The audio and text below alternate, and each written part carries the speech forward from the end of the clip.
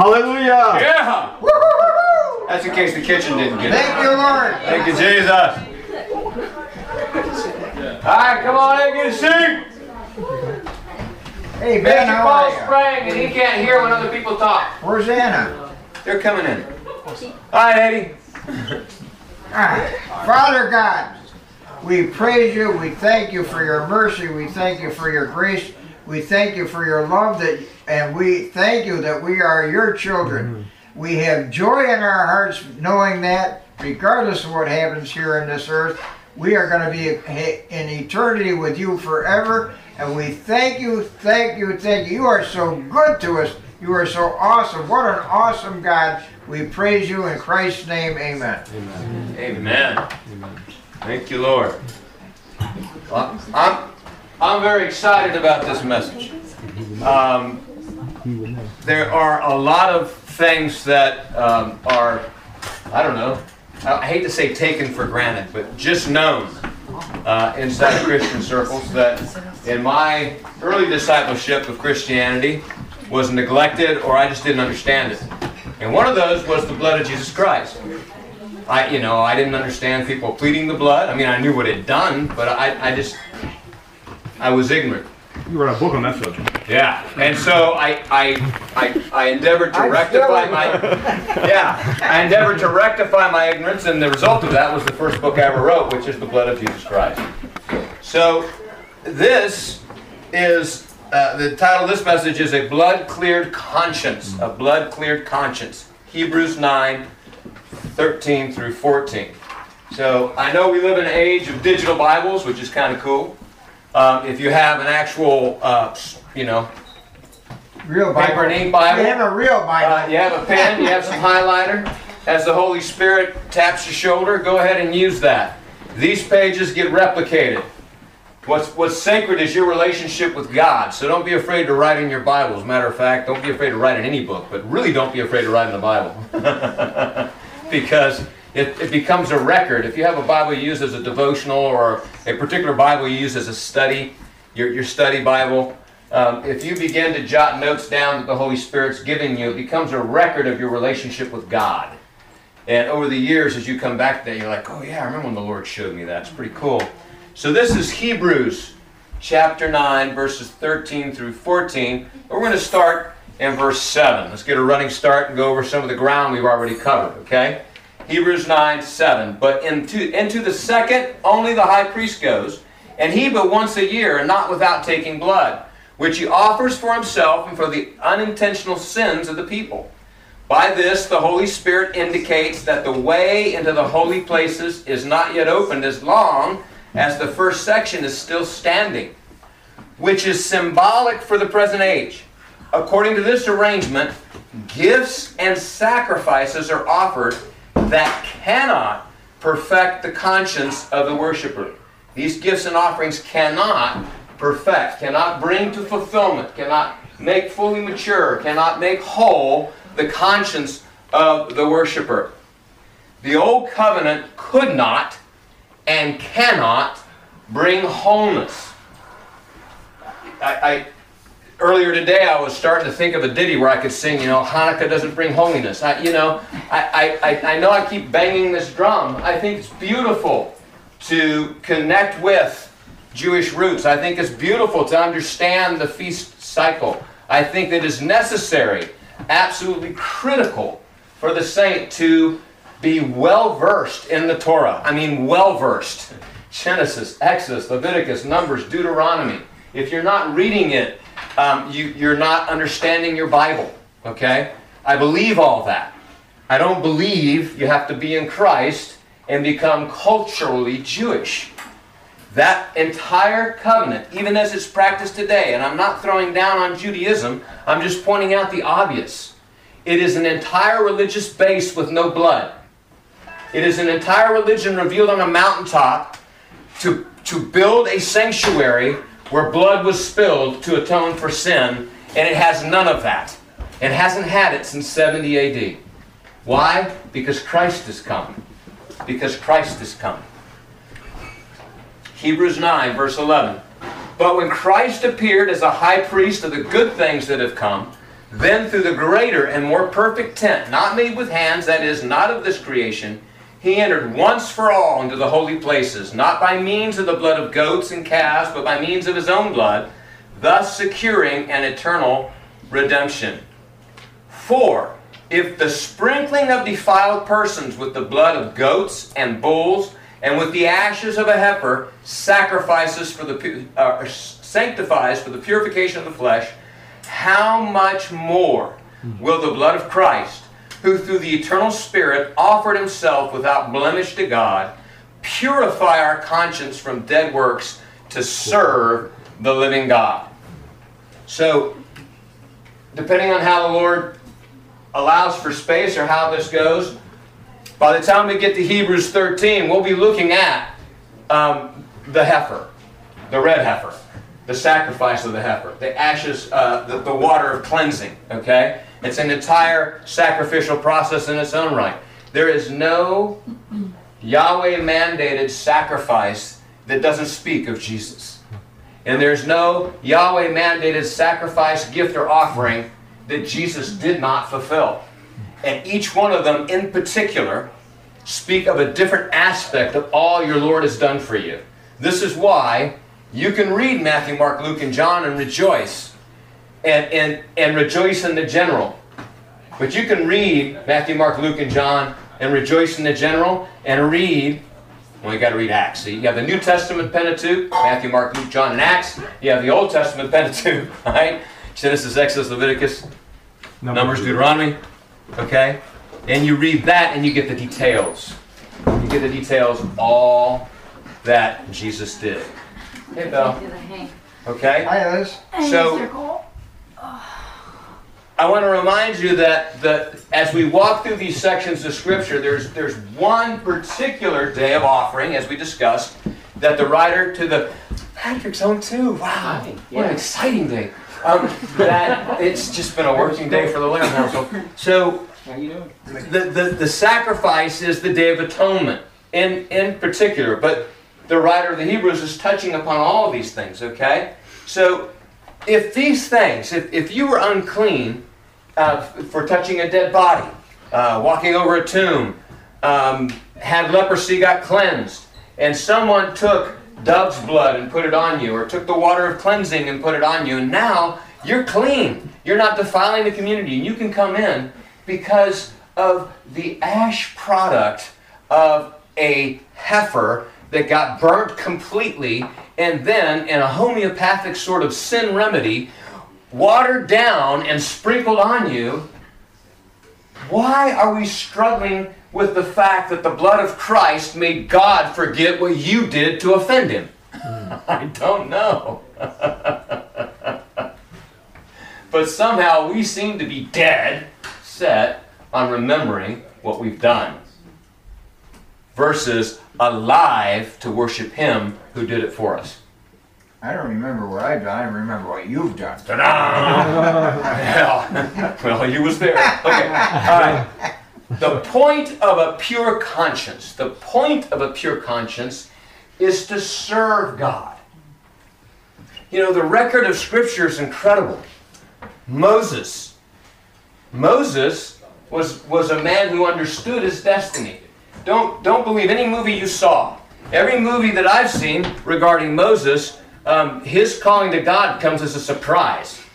No, Moses knew what his destiny was. That's why he killed the Egyptian. Not because, that's why he did it. He was just exercising his authority in a different way, in a wrong way. And God calls him and brings him in. So Moses was a what? A murderer. Okay? Saul of Tarsus. His job, he volunteered for, he goes up to the Sanhedrin and says, hey, look, these people are racketing and ruining our religion. They're just, the money's going to stop coming in. They're convincing people that this Messiah's already come. We know he hasn't. How about you just give me authority to walk into houses, drag them out, beat them until they say Christ isn't Lord, and then kill them. Is that okay with you? Yes, go ahead, do it. And it says that he ravaged the church like a wild wolf in the wilderness. I mean, that kind of a description, like a wild beast would do the cattle in. That was Saul of Tarsus. And God calls him. Okay? And God calls him. And here we come. And we come to the cross and we go through baptism and we get committed. And then, oh, God forbid. You know, you fill in the blank. We lied to our employer. We shoplifted. Cheated on our spouse. Did something horrible. And then, well, all I can do is sit in the pew. Because I know what I've done. I can't minister. You could speak. No, I can't witness. I've sinned. Who do we think Jesus is? Or better yet, how self-centered are you? The creator of the heavens and the earth entered a body and then suffered death unimaginable just to rescue you. And you said, no, I'm too bad. I'm sorry. How long are you going to carry around in your head the sin that Christ bled for? That's the question. Because what God wants you is to serve Him. And you can't serve Him when you're bound in guilt. You think I could stand here and teach you if all I did is think about all I've done? Lord have mercy. We just started talking about dry counties a minute ago. I won't even go there now. Okay? And I don't have the excuse of, well, I was brought up, I came to the Lord late, so all this stuff I did was when my parents were part of the motorcycle gang. No, we were a Christian family. We invited the motorcycle gang over. Okay? I mean, are you on with me? Mm-hmm. Am I preaching to the right crowd? I'm preaching to myself. Amen, I know. brother. Okay? The point of a pure conscience is to serve the living God. So what is a conscience? What is a conscience? Okay? Well, the Greek word is synodesis, and it's a knowing with, a co-knowledge with oneself. You ever had a conversation with yourself? Yeah, absolutely. Okay. Hey, then maybe you've encountered your conscience. Now, there, little caveat here. For someone who is not born again, they have a conscience. But they're also dead spiritually. Doesn't mean they don't have a spirit. It means that it's apart from God and has no light. So their conscience doesn't always get responded to in the correct way. But God has set eternity in their hearts. Let me go forward here. This is Vine's definition. That process of thought which distinguishes what it considers morally good or bad, commending the good and condemning the bad, and so prompting to do the former, that be the good, and avoid the latter, that be the bad. Okay? Even in our fallen state. All right. After Adam and Eve fell, what state were they in? Fallen. Huh? Fallen. Fallen, that's right. They were in their fallen state. I was going to say Texas, but that was wrong. Separation from God, yes, Spirit. Absolutely. Okay, so now, they weren't in Texas. That's Mormonism. No, wait a minute. Back off. Back off. We're not going to go there. Okay. In fallen state. Now, in their fallen state, when God showed up, what did they do? They hid. They hid. Why? They were ashamed. They were ashamed. They were ashamed. Oh, wait a minute. Fallen man's conscience firing on all 8 cylinders. Okay? You don't need any more proof text than that. You know why? See, God, you're going to run into people. As you witness Christ, as you witness to people, it's going to come up. You know, what about those who've never heard about Christ? What about those who've never had an opportunity? No. See, God made man in His image. So every man knows, intuitively, what sin is. Okay? I should have. All right. The conscience is the witness God has left of Himself in the heart of every man. In the heart of every man. God is not unjust when He judges. He's going to judge all of humanity through Jesus Christ, whom He raised from the dead, and it will be a just judgment because no one, absolutely no one, is going to be able to say, I did not know. IDK. There's no texting in front of the throne. IDK. Yes, you did. Okay? Here we go. For when Gentiles, Romans 2, verses 14 through 16, for when Gentiles who do not have the law, by nature do what the law requires, they are a law to themselves, even though they do not have the law. Understand the argument. He's talking to Jewish believers, and he's saying, look, Gentiles, all right, if you have a Gentile kingdom that says murder is wrong, what does that tell you? It's the witness of God in the culture. Where's the witness of God in the culture come from? The heart of man. Where's that come from? The conscience. Every atheistic argument drops on the ground right there. Excuse me, would you go back one? Boom. And if you want the notes, I can print them for you. But write the things down you want to write down. Okay? So, morality comes from God. It's not developed by man. Well, we think it's a good idea if no one kills each other, so let's make a law that no one kills each other. No. Make a law that no one. Let's make a law that only certain people can kill certain people.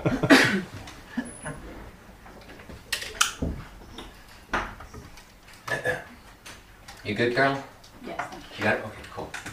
All right. For when Gentiles who do not have a law, by nature do what the law requires, they are a law to themselves, even though they do not have a law. They show that the work of the law is written on their hearts, while their conscience also bears witness. And their conflicting thoughts accuse or even excuse them when? On that day when, according to my gospel, God judges the secrets of men by Christ Jesus. Look, not to make you paranoid, everyone's worried about Big Brother. You got no worries about Big Brother. Big Brother. Big God's got it down. He's got scribe angels. We got a Big Brother. He's got like an inner ticker tape inside your heart. It's all going to crack open. Okay? It's all going to be there. Well, I didn't know. Well, what about that? Well, what about that? What about that thought? What about that thought? What about that accusing? What about that not the accuser of the brethren, but the conscience saying, or, I do that. Okay? So what happens when the Holy Spirit comes in? The Holy Spirit came to convict of sin, righteousness, and judgment. You have a dead spirit and a soul, but it has a conscience. And so now you've got a really huge problem. See, dead spiritually people are really, I don't want to toss around phrases like bipolar, but they're schizophrenic spiritually because they know what right and wrong is, but they really don't know how to pull it off. They can't. There's no power to. But all the inclination to is still there. By virtue of the conscience that says that's wrong and this is right. Every parent that beat his kids abusively knew it was wrong. Now, they might have beaten past their conscience and then just gave up, feeling bad about it.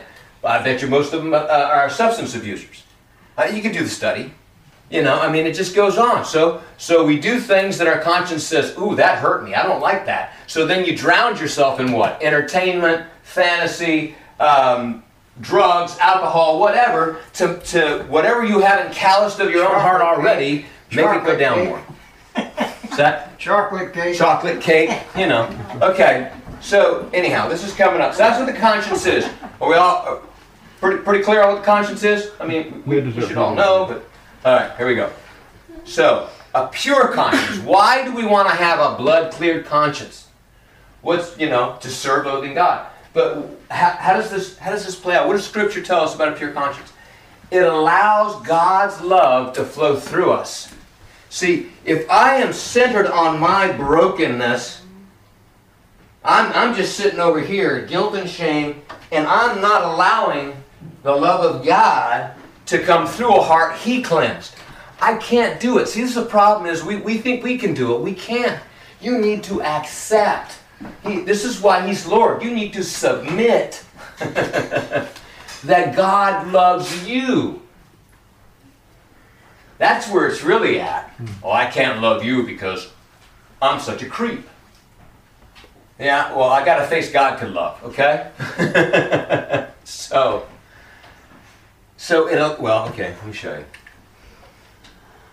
Love that issues from a pure heart and a good conscience and sincere faith. 1 Timothy 1:5, last part of the verse.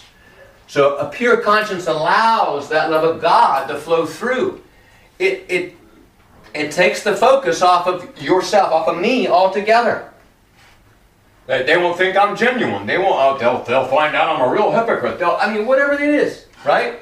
All the reasons why you can, in fear, pull away from the human being God wants to draw in.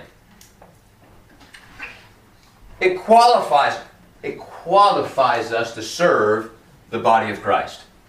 It qualifies us to serve. Okay? 1 Timothy 3:9 says, deacons must hold the mystery of the faith with a clear conscience. With a clear conscience. So it qualifies us to serve. And then it keeps our faith boat afloat. I like that. I really like that. It keeps our faith boat afloat. I mean, it's pretty cool, right? All right. Rejecting a good conscience can shipwreck your faith. 1 Timothy 1:19. Okay? So we're not talking about a small matter here. But I am talking about the simplicity that's in Christ. I'm not talking about sweating it out. When you see this, you're going to go, when I saw this, I said, well, this has been my problem all along. My problem with my besetting sin was I built a memorial for it at the foot of the cross. And so I never walked away from it. My sin was like one of these roadside wreaths you see, you know. I mean, that's where I went all the time. Well, that's me, right there, right at the foot of the cross. Never progressed through the gifts, sacrifices, and offerings of the blood of Jesus Christ for a free conscience. And so, because I was focused on my sin, all I did was repeat it.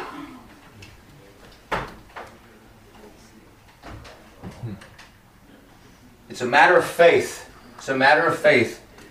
You don't get any magic with God. God doesn't come up to you and go, oh, I see you're and then snaps it. It's relational. God says, I healed you.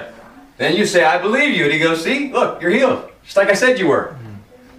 Thank you, Lord. God says, I forgave you. And you say, in faith, I'm forgiven. God says, yeah, like I said. It's a faith thing. Well, that's hard. Praise you, Lord. I praise you. Amen. My goodness. 1 John 3, verses 18 through 20. Little children, let us not love in word or talk, but in deed and truth. By this we shall know that we are of the truth and reassure our hearts before Him. We're talking about being in the holiest of all. So we need a heart reassured. We're not crawling in like a penitent pagan through sufferings of the flesh with head down, hoping we get an audience with God. God ripped His Son in half so you could walk into His front room and talk with Him. Okay? So we reassure our hearts. He's fine, by the way. God's fine. You know, are you okay, Dad? No, He's been fine. He's the one saying, it's okay, son, come on. It's all right. It's all right. For whenever our heart condemns us, oh, I love this. God is greater than our heart. God is greater than our heart. Isn't that good news? Amen. I preach myself happy. Amen. God is greater than our heart, and He knows everything. You know what's funny about this? We usually show up to God wringing our hands about the thing that we are really, really upset about, and He's like, wait till I tell them they got to deal with this. We'll get to it. Come on in, you know? I mean, you ever have God peel your onion? Right? It makes you cry, but it's not painful because He does it out of love. See, God does it entirely different than we do it. Oh, and when you learn to make your room right, we're going to get on how you do your shoes. Or whatever, you know. God's not a nagger like that. You know? If you just pick up your socks, That's what I used to tell my brother. If you just pick up your socks, they'd stop crawling over to my side of the room. That's a joke. Well, I mean, they did crawl, but that's... Okay. For whenever our heart condemns us, God is greater than our heart. He knows everything. Beloved, watch this. Beloved, if our heart does not condemn us, then we have confidence toward God. You do nothing for the kingdom of God without faith. You can do nothing for the kingdom of God without faith. And faith works through love. I know your works. I have this one thing against you. You've lost your first love. So you can work all day long. You can have all the food pantries. You could start hospitals. You could do schools. You could do a whole bunch of busy stuff. that looks like it's for the kingdom out of your own flesh, and it'll burn. If you do it in faith on the foundation of Jesus Christ, you will be rewarded, and the kingdom of God will grow. Okay? But we need to have confidence before God, because that's what engages faith. If I go to lay hands on someone who is demonized with an alcoholic spirit, and then I'm like, well, I can't minister to him. I've been a drunk in my life. Jesus took the 12 and said, freely you've received, so freely give. Heal the sick, cast out demons, raise the dead. I've always wondered how many of them were dead, possessed, or sick before he chose them, right? Anyhow. And whatever we ask, we receive from him, because we keep his commandments and do what pleases him. And this is his commandment, that we believe in the name of his Son, Jesus Christ, and love one another, just as he has commanded us. Okay, so this is how hard it is. This is not sweat. This is not grit. This is, I believe in Jesus, and I love you. How hard is that? Well, that's what John said it was in 1 John 4:16, that we have believed and received the love. Yeah. And it's all motivated by his love. That's all the it. goodness that he has towards us, Amen. We just have to believe it and take it, receive it. We are talking about being in the Holy of Holies with the Father. Whoever keeps his commandments abides in him, and he in them. And by this we know that he abides in us, by the Spirit whom he has given us. The Holy Spirit is the personal agent that translates to you the vitality, the virtue of the blood of Jesus Christ in your life. Okay? This is not a general concept. This is a reality. Jesus of Nazareth, resurrected, sits on the right hand of God in the throne of heaven with blood running through his veins. And the life-giving Spirit of your risen Lord and Savior is transmitted to you by the abiding Holy Spirit in your heart, so you can love people and ask God for things in prayer and faith and watch them happen. Hallelujah. What a rough life we live. Oh my land, saints. If our hearts don't condemn us, then we have confidence toward God. And then when we pray, we receive. When we ask. Right? Yeah. Ask is prayer. Ask is prayer. I got a lot more ground to cover. Okay, so here's the faith feedback loop. This is how good our Father is. He starts us on a track and he says, if you do this, so think of this as a wind-up, right? It's a wind-up. It just kind of, and every time you go around the circle, it just gets more virile, more strong, more powerful, more greater, right? Here we go. Ready? Here's the faith feedback loop. You have faith in Christ. And you're cleansed from sin. Okay? And then you love the forgiver and you love the forgiven. She loves much because she was forgiven much. And then he turned to the woman and said, your faith has made you whole. Remember that? So when we have faith in Christ and we receive forgiveness for our sins, the automatic reaction, God designed this process. You don't even have to, you don't, this is a almost, well, it's a supernatural, but it's a natural reaction. Then when you're forgiven, you're thankful. You love the person who forgave you, right? And so, faith in Christ cleansed from sin, you love the forgiver, and you love the forgiven. Because before, you might have looked at other people and gone, yeah, well, that person, I don't know. But then you look at that person and go, well, God forgave them too. We're all forgiven, right?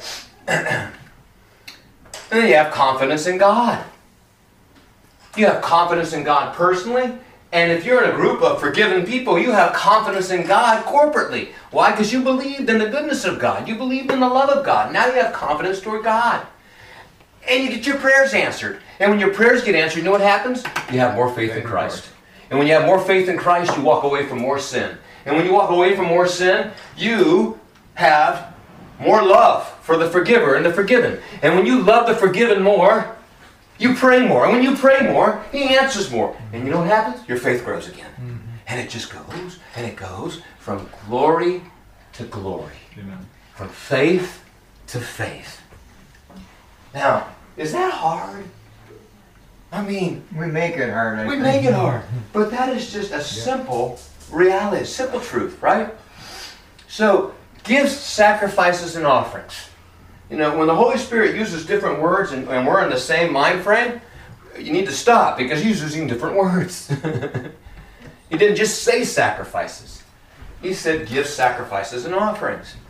Gifts and sacrifices are offered, Hebrews 9:9. Blood of goats and bulls and the ashes of a heifer, Hebrews 9:13. These are different types of sacrifices, right? But in these sacrifices, there is a reminder of sin every year, Hebrews 10:3. Particularly, this refers to the Day of Atonement, and we went through all the different sacrifices in that Day of Atonement. But what does it say? That on that Day of Atonement, there is a memorial to sin. Now, we have a practice that has become a ceremony, a sacrament of the church, if you will, that we call Holy Communion. What do we remember? What are we to remember at communion? We're remembering Jesus' sacrifice. On the Day of Atonement, you know what they're remembering? Their sins. When we sit down for the love feast, what we are remembering is the love of the one we are feasting with. That's the memorial. Not, okay, everybody sit around. So what's the qualification? Come to the table forgiven. Come to the table without any kind of interference, interpersonal interference. Get it all squared away. It's not a time for, okay, now we're going to have the Holy Communion, break the gluten-free cracker thing, and the unalcoholic juice. Now everybody, remember all the sins you've done today in this past year and confess them all. And then we'll take these things. We don't do that. We're New Testament saints. We remember the sacrifice of our Lord and Savior, okay? But in these sacrifices, there is a reminder of sin. Every year, it's like, your sin, your sin, your sin. See, far from cleansing the sin, the Old Covenant memorialized it. The Old Covenant memorialized it. The purpose of the law is to show all man guilty before God. So it's no wonder that all men are guilty under the law. Amen? Nicholas, Hebrews 10:4. Nicholas? Yes, sir. Just regarding communion, just how I was raised to interpret the verse. It says not to eat or drink unworthily. Uh-huh. And usually that we were told that you are looking back at your sins and confessing or whatever. Right. But what do you think that means? Well, if you want a real rubber meets the road interpretation of that, is he was chiding them for showing up drunk and bumping in line. To the degree that the love feast was meant to feed the church, particularly those who were poor. You know, Jesus' advice or commandment on feasting wasn't to invite all your friends, but to invite the poor, those who couldn't eat. So these people were showing up and they were bumping ahead in line and disregarding each other and showing up drunk. And he said, don't you have houses you could do all that stuff in? Why are you doing it here? And so because they had turned the love feast to look more like a pagan feast, then people were dying. People weren't getting fed. So I think the other aspect applies. Jesus says if you show up to the altar and you're offering a gift, and there remember you have aught against your brother, well, leave the gift, go get straight with your brother, and then come back and offer the gift. So if I'm going to sit at a table in communion with a body of saints, while I'm PO'd at you because you said a cross word or something. Okay, yeah, I'm not getting the spirit of this thing. He didn't say anything cross to me, okay? Right? But you follow what I'm saying? It's relationships and keeping relationships. It's absolutely to walk through that and to acknowledge Christ's forgiveness. If we are doing communion correctly, you can't walk through that without unconfessed sin. You can't walk through that without being cleansed. But the point isn't a remembrance of sin. The point is a cleansing of sin. Okay? It is impossible for the blood of bulls and goats to take away sins. It's impossible. There is no human sacrifice in the Old Covenant. I'm just going to keep saying this over and over and over again. The Old Covenant cannot make you holy. Can't do it. You need a blood bath to be cleansed. And the soul life of animals, okay? Really quick. Soul life, nephesh, was not around until God created it and He put it in animals.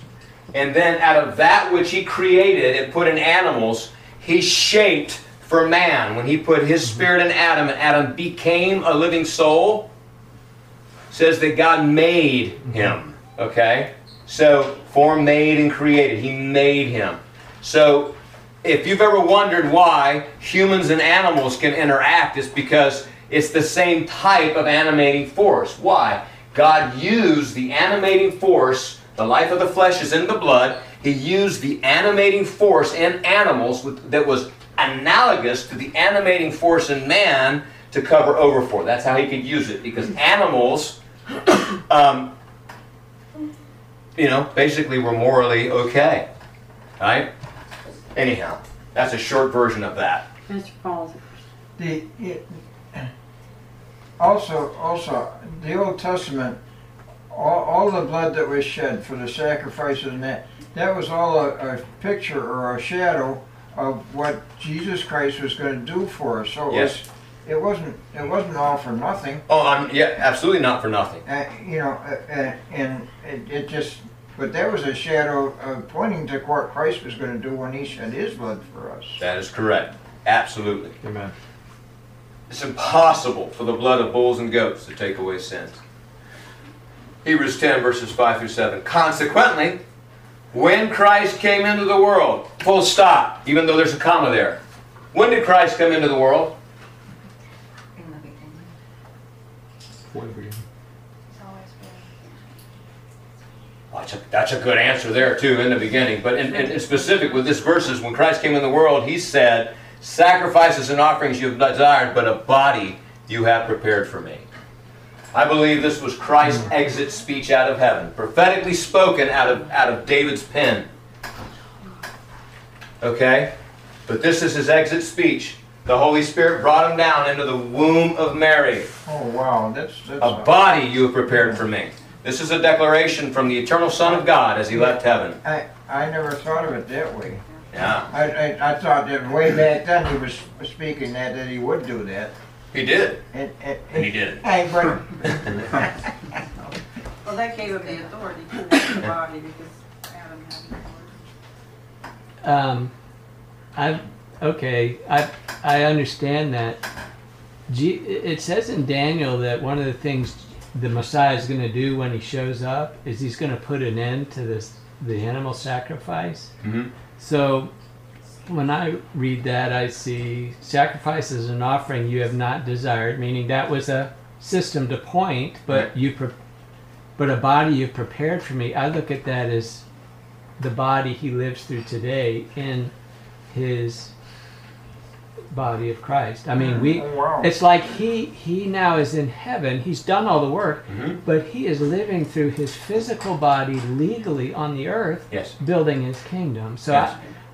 I've looked at that as like in that way. Yeah. I mean, it is something that, yes, He was born of a virgin just as it was foretold. So that's for Him to be physically born, to fulfill that word. On the other hand, what are the riches, what's the verse?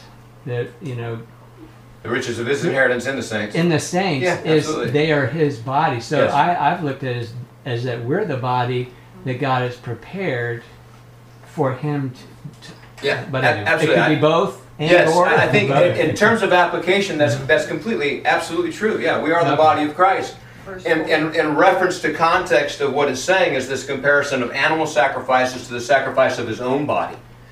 And his own body, there was no male donator. So it was Mary that said, "So be it unto me according to thy will."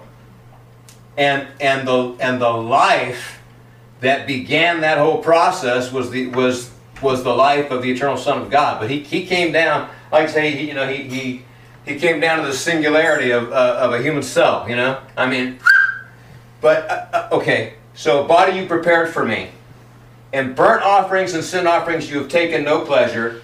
Then said I, behold, I have come to do your will, O God, as it is written of me in the scroll of the book. I'm not going to take you through all the technicalities of that, but basically in the scroll of the book means the Torah. In the scroll of the book means Genesis, Exodus, Leviticus, Numbers, and Deuteronomy. So in the same body of Scripture, where all these animal sacrifices were laid out, Jesus is saying, all these things, not getting it done, but you made a body I could put on the altar to get it done. Okay? And this reference here tells you that the Torah is about Jesus, if you had any doubt. Okay? So, Jesus fulfilled all the Old Covenant sacrifices and offerings with the offering and sacrifice of himself. Okay? He got it all done. So it's you know, if you want to look at it as a diamond, you know, okay, it's the entire diamond. But that thing is cut in such beautiful facets that you know, you need to turn that thing around for a while and really enjoy, you know, be in joy of all that Christ has done for you. And the specificity of all the things he's done for you is in Genesis, Exodus, Leviticus, Numbers, and Deuteronomy. I can't say it enough. He ran the devil off, and all he did was pull out Deuteronomy. Okay? And here we're like, oh, you know, I don't know. All right. I love this. Matthew 8. Leper on the side of the road. Matthew 8, 1 through 4. And the leper says to Jesus, he says, Lord, if you will, you can make me clean. He didn't doubt Jesus' ability to cleanse his leprosy at all. He just wanted to know if he was willing to cleanse his leprosy. Now some might say that's a faith problem. I think that's a pretty good humble position to be in. You know? Now it is God's will for you to be healed. Just want to let you know that. But it's nice to let yourself be subject to God's will. Right? Lord, if you will, you can make me clean. And what Jesus said, some of the most beautiful words, Jesus, all his words are beautiful, but these are precious. I will be clean. That is your master's desire. His will. And you know what? Because he will, what's he going to do? He is going to make you clean. That's the other problem. We're trying to clean our conscience. If you just let him clean your conscience, it would be clean. Amen. If you let the strong man take over everything in the house, this strong man, well, not that image, you know, he didn't look like that, but you get it, right? 3 main blood offerings in the Old Testament. The sin offering, covered in Leviticus 4, the burnt offering, Leviticus 1, and the peace offering, Leviticus 3. The sin offering was for unintentional sins. We went over this. Right? All these sacrifices were for unintentional sins. The sacrifice for intentional sins was stoning. Yeah, you're dying. Right, there you go. It wasn't human sacrifice, it was execution. Leviticus 4:2 and Numbers 15, 27 through 31.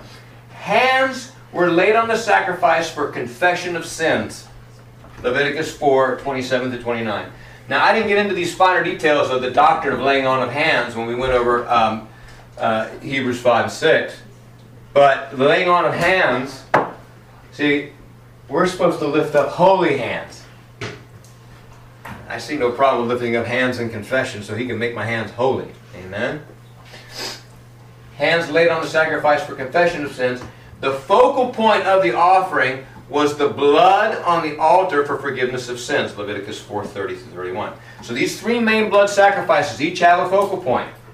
Focal point of this one is the blood on the altar, and it's confession of sin. Okay? Now, the burnt offering. It's a free will offering. You're doing it because you want to. You're doing it because you want to. Lord, if you will. Saints, if you will, if you're willing, free will offering. Leviticus 1:3. No, I'm not going to do a Calvinistic joke there. All right. Hands were laid on the sacrifice for consecration of the gift. We do this when we dedicate babies. We do this when we dedicate a building. Laying on of hands. There is a transmission of energy in the laying on of hands. Hands were laid, and identification. Hands laid on the sacrifice for consecration of the gift and the offer. Leviticus 1:4-5. And the focal point was the burning of the body on the altar. The sin sacrifice was the pouring of the blood on the altar. The burnt offering, the whole thing's burnt up on the inside. It's an entire burnt offering to God. Okay? Okay. I did that. I backed up when I dropped it. Now here's some common language with refer to the burnt offering. The King James is a sweet savor unto the Lord. Smell good. Like when you're having a good barbecue, you're driving through and you're like, someone's having a barbecue. Okay. The altar of burnt offering, God's barbecue. And you may laugh, but there's more to that than you think, because it really is not only the altar, but God's barbecue. And so when that is laid on there, it smells good to God. Right? The English Standard Version is a pleasing aroma. Right? And you'll see another one here in a bit. So, the peace offering. The peace offering was a fellowship offering that came in three forms: a thank offering, a payment of a vow, and a voluntary offering. That's Leviticus 3:11-16, with Leviticus 7:11-16. Hands are laid on the offering with a view toward communion. Hands again. So then he took the bread. He took the bread and he broke it. Right? Hands laid on it for communion. The focal point was the breaking of the bread, the fellowship meal that's shared with God, friends, and family. So unlike the burnt offering, there's meat left over from this offering that you're supposed to eat that day. It's not like put this in the fridge, call the cousins over, maybe next weekend you can give your testimony about being forgiven. No, that day we're going to sit down to have supper. That day you're going to eat with God. That day you're going to eat with the community. That is the peace offering. Okay? It's a big deal to sit down and eat with somebody. Okay? Just got to know. So confession, consecration, and communion is the way He has provided for us to have a blood-cleared conscience. Our problem is we focus just here. We get stuck in confession and we forget consecration, communion. And if you do confession, consecration, communion, you're on your way. You received the sacrifice. How do you apply the blood? Levites sprinkled the blood with their finger or with sprinklers like wool or hyssop, but we're New Testament saints, and we apply the blood of Jesus Christ with our mouths. That's how we apply the blood of Jesus Christ. Amen. We confess it. Romans 10:6-8. But the righteousness based on faith says, do not say in your heart, who will ascend into heaven? That is to bring Christ down. Or who will descend into the abyss? That is to bring Christ up from the dead. I think these verses are a quote from Deuteronomy. But what does it say? The word is near you, in your mouth and in your heart. That is the word of faith which we proclaim.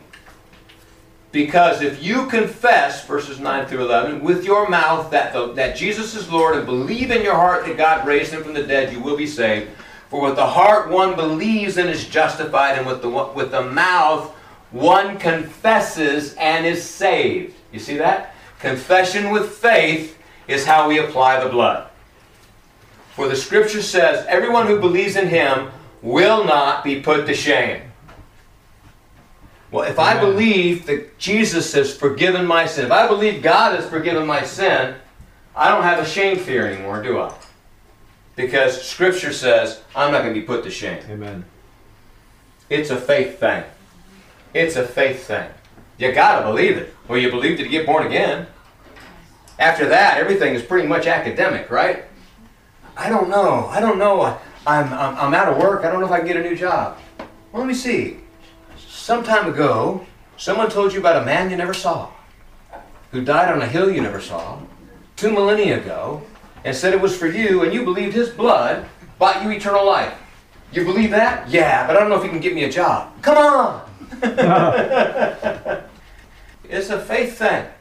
Confession with faith is how we apply the blood. So watch this. Jesus is our sin sacrifice. Hebrews 7 verses 26 through 27. For it was indeed fitting that we should have such a high priest, holy, innocent, unstained, separated from sinners, and exalted above the heavens. He has no need, like those high priests, to offer sacrifices daily, first for his own sins and then for those of the people, since he did this once for all when he offered up himself. He offered up himself. He is the sin sacrifice. That blood. Remember, the blood spilled on the altar is the point of the sin sacrifice. 1 John 1:9 through 2:1. If we confess our sins, see that? If we confess our sins, he is faithful and just to forgive us our sins. And just. He's just to forgive your sin. It's justice for God to forgive your sin. It's unjust for you to carry it around. You were never built to carry sin. This is incredible to me. Well, not incredible. I mean, this is amazing to me. Yeah, I believe it wholeheartedly. Okay? Otherwise, I wouldn't be standing up here preaching. If we say we've not sinned, we make him a liar. It's not an issue of whether you sin or not. It's an issue of whether you believe his forgiveness or not. You understand? And his word is not in us. My little children, I'm writing these things to you so that you may not sin. I'm not writing you this so you just go, oh, okay, well, God says I'm a sinner, so I can't help myself. No. Don't do that. But if you do, we have an advocate with the Father, Jesus Christ, the righteous. Amen. Jesus, what does he say? Father, I paid for that. Father, I got beat for that. Father, I died for that. Hallelujah. Hey, Nick. Yeah. Can you read all of 9 again? All of 9? The whole chapter? No. I think you might have missed the second half of. Where are we at? If we confess our sins, he is faithful and just. If we confess our sins, he is faithful and just to forgive us our sins and to cleanse us from all unrighteousness. Amen. Amen. All right. Hebrews 10 verses 19 and 20. Therefore, brothers, since we have confidence to enter into the holy places, how? By the blood of Jesus. By the blood of Jesus. Now watch this. By the new and living way that he opened for us through the curtain, that is to say, through his flesh. This new is the Greek word prosphatos. Pros means before, and phatos means, or sphatos means slaughtered, butchered. God has made, well, there we go. The blood of Jesus in the recently slain and living way. That's what that verse says. He made a way through us. Now remember, the Day of Atonement, you had a sacrificed goat and the one let free. The one let free had on his head sins that were atoned for. You have Christ died, Christ resurrected. When his body sins, as Stephen said, we are his body. When his body sins, he says, my body died for that. You see how logical and consistent God is? He can't kill your body when you believe in Jesus because you're not going to, it's appointed man wants to die and then the judgment. That's a good connection. Yeah. So, Jesus died for that. You're his body. Thank you, Lord. Thank you, Lord. Okay? So, now, I had a new insight this week that just blessed my socks off it. So, I threw it into this teaching because it fit. No. I think it would bless you too. 1 John 5, verses 7 through, 1 John 1, verses 5 through 7. This is the message we've heard from him and proclaimed to you, that God is light and in him is no darkness at all. If we say we have fellowship with him while we walk in darkness, we lie and do not practice the truth. But if we walk in the light as he is in the light, we have fellowship with one another. And watch that. And the blood of Jesus, his son, cleanses us from all sin. This verse has always bugged me. This is Jesus' blood cleansing me of sin while I'm walking in light, while I'm in fellowship with him. I've always conflated this with what comes next. But this is the living way. He has made access to the Father through the freshly slaughtered and living way. Well, this is the living way, freedom from sin. When we walk with him, he's alive. This is the blood on the throne. This is the blood in the resurrected Jesus of Nazareth. The virtue of with the Holy Spirit comes into your body with.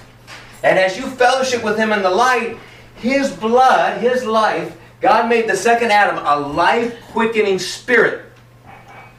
Cleanses you from sin. That's the living way. You with me? All right. 1 John 1 verses 8 and 9. If we say we have no sin, we deceive ourselves and the truth is not in us. If we confess our sins, he is faithful and just to forgive us our sins and to cleanse us from all unrighteousness. This is the once for all freshly slain way. 1 John. So that makes sense? Yes. That makes sense? So this is why you can't simply just get stuck. Not that it's unimportant. I'll keep saying this. It's highly important. That the blood that Jesus spilled on Calvary paid for your sins. But the blood that pumps through his heart and his resurrected body today keeps you from your sins. That's exciting, Isaac. He's alive. Hallelujah. He's alive. He's the living Lord. He's not a historical personage I aim to emulate.